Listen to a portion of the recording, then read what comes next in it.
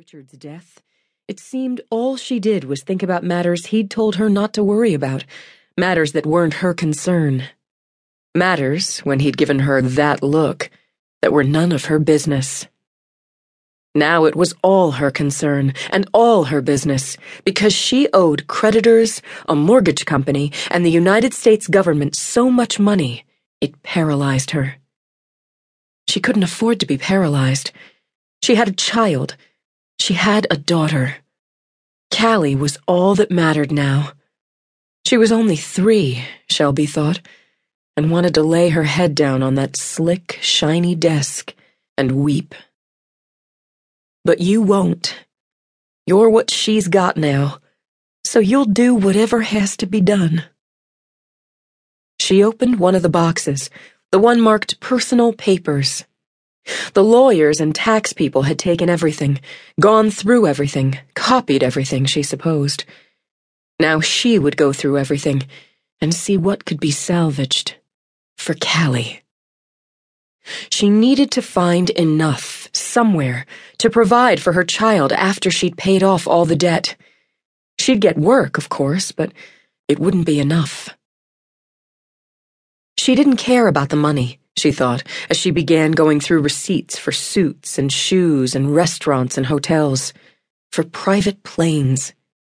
She'd learned she didn't care about the money after the first whirlwind year, after Callie. After Callie, all she'd wanted was a home. She stopped, looked around Richard's office. The harsh colors of the modern art he'd preferred, the stark white walls he said best showed off that art, and the dark woods and leathers. This wouldn't be home, and hadn't been. Would never be, she thought, if she lived here 80 years instead of the scant 3 months since they'd moved in. He'd bought it without consulting her, furnished it without asking what she'd like. A surprise, he'd said, throwing open the doors to this monster house in Villanova, this echoing building in what he'd claimed was the best of the Philadelphia suburbs. And she'd pretended to love it, hadn't she? Grateful for a settled place, however much the hard colors and towering ceilings intimidated. Callie would have a home, go to good schools, play in a safe neighborhood, make friends. She'd make friends, too. That had been her hope. But there hadn't been time. Just as there wasn't a $10 million life insurance policy. He'd lied about that, too. Lied about the college fund for Callie. Why? She put that question aside. She'd never know the answer, so why ask why? She could take his suits and shoes and ties and his sports equipment, the golf clubs and skis, take all those to consignment shops. Take what she could get there.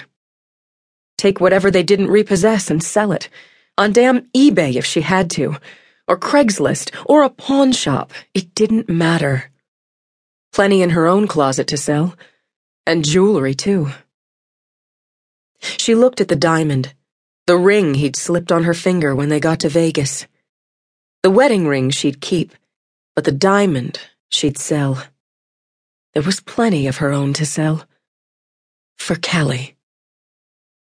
She went through files one by one. They'd taken all the computers, and those she didn't have back yet. But the actual paper was tangible. She opened his medical file. He'd taken good care of himself, she thought, which reminded her to cancel the memberships at the country club, at the fitness center. That had gone out of her mind. He'd been a healthy man, one who kept his body in tune, who never missed a checkup. She needed to toss out all those vitamins and supplements he'd taken daily, she decided as she turned over another paper. No reason to keep those. No reason to keep these records either. The healthy man had drowned in the Atlantic, just a few miles off the South Carolina coast, at the age of 33. She should just shred all this. Richard had been big on shredding, and had his own machine right there in the office. Creditors didn't need to see the results of his last routine blood work, or the confirmation of his flu shot from 2 years ago.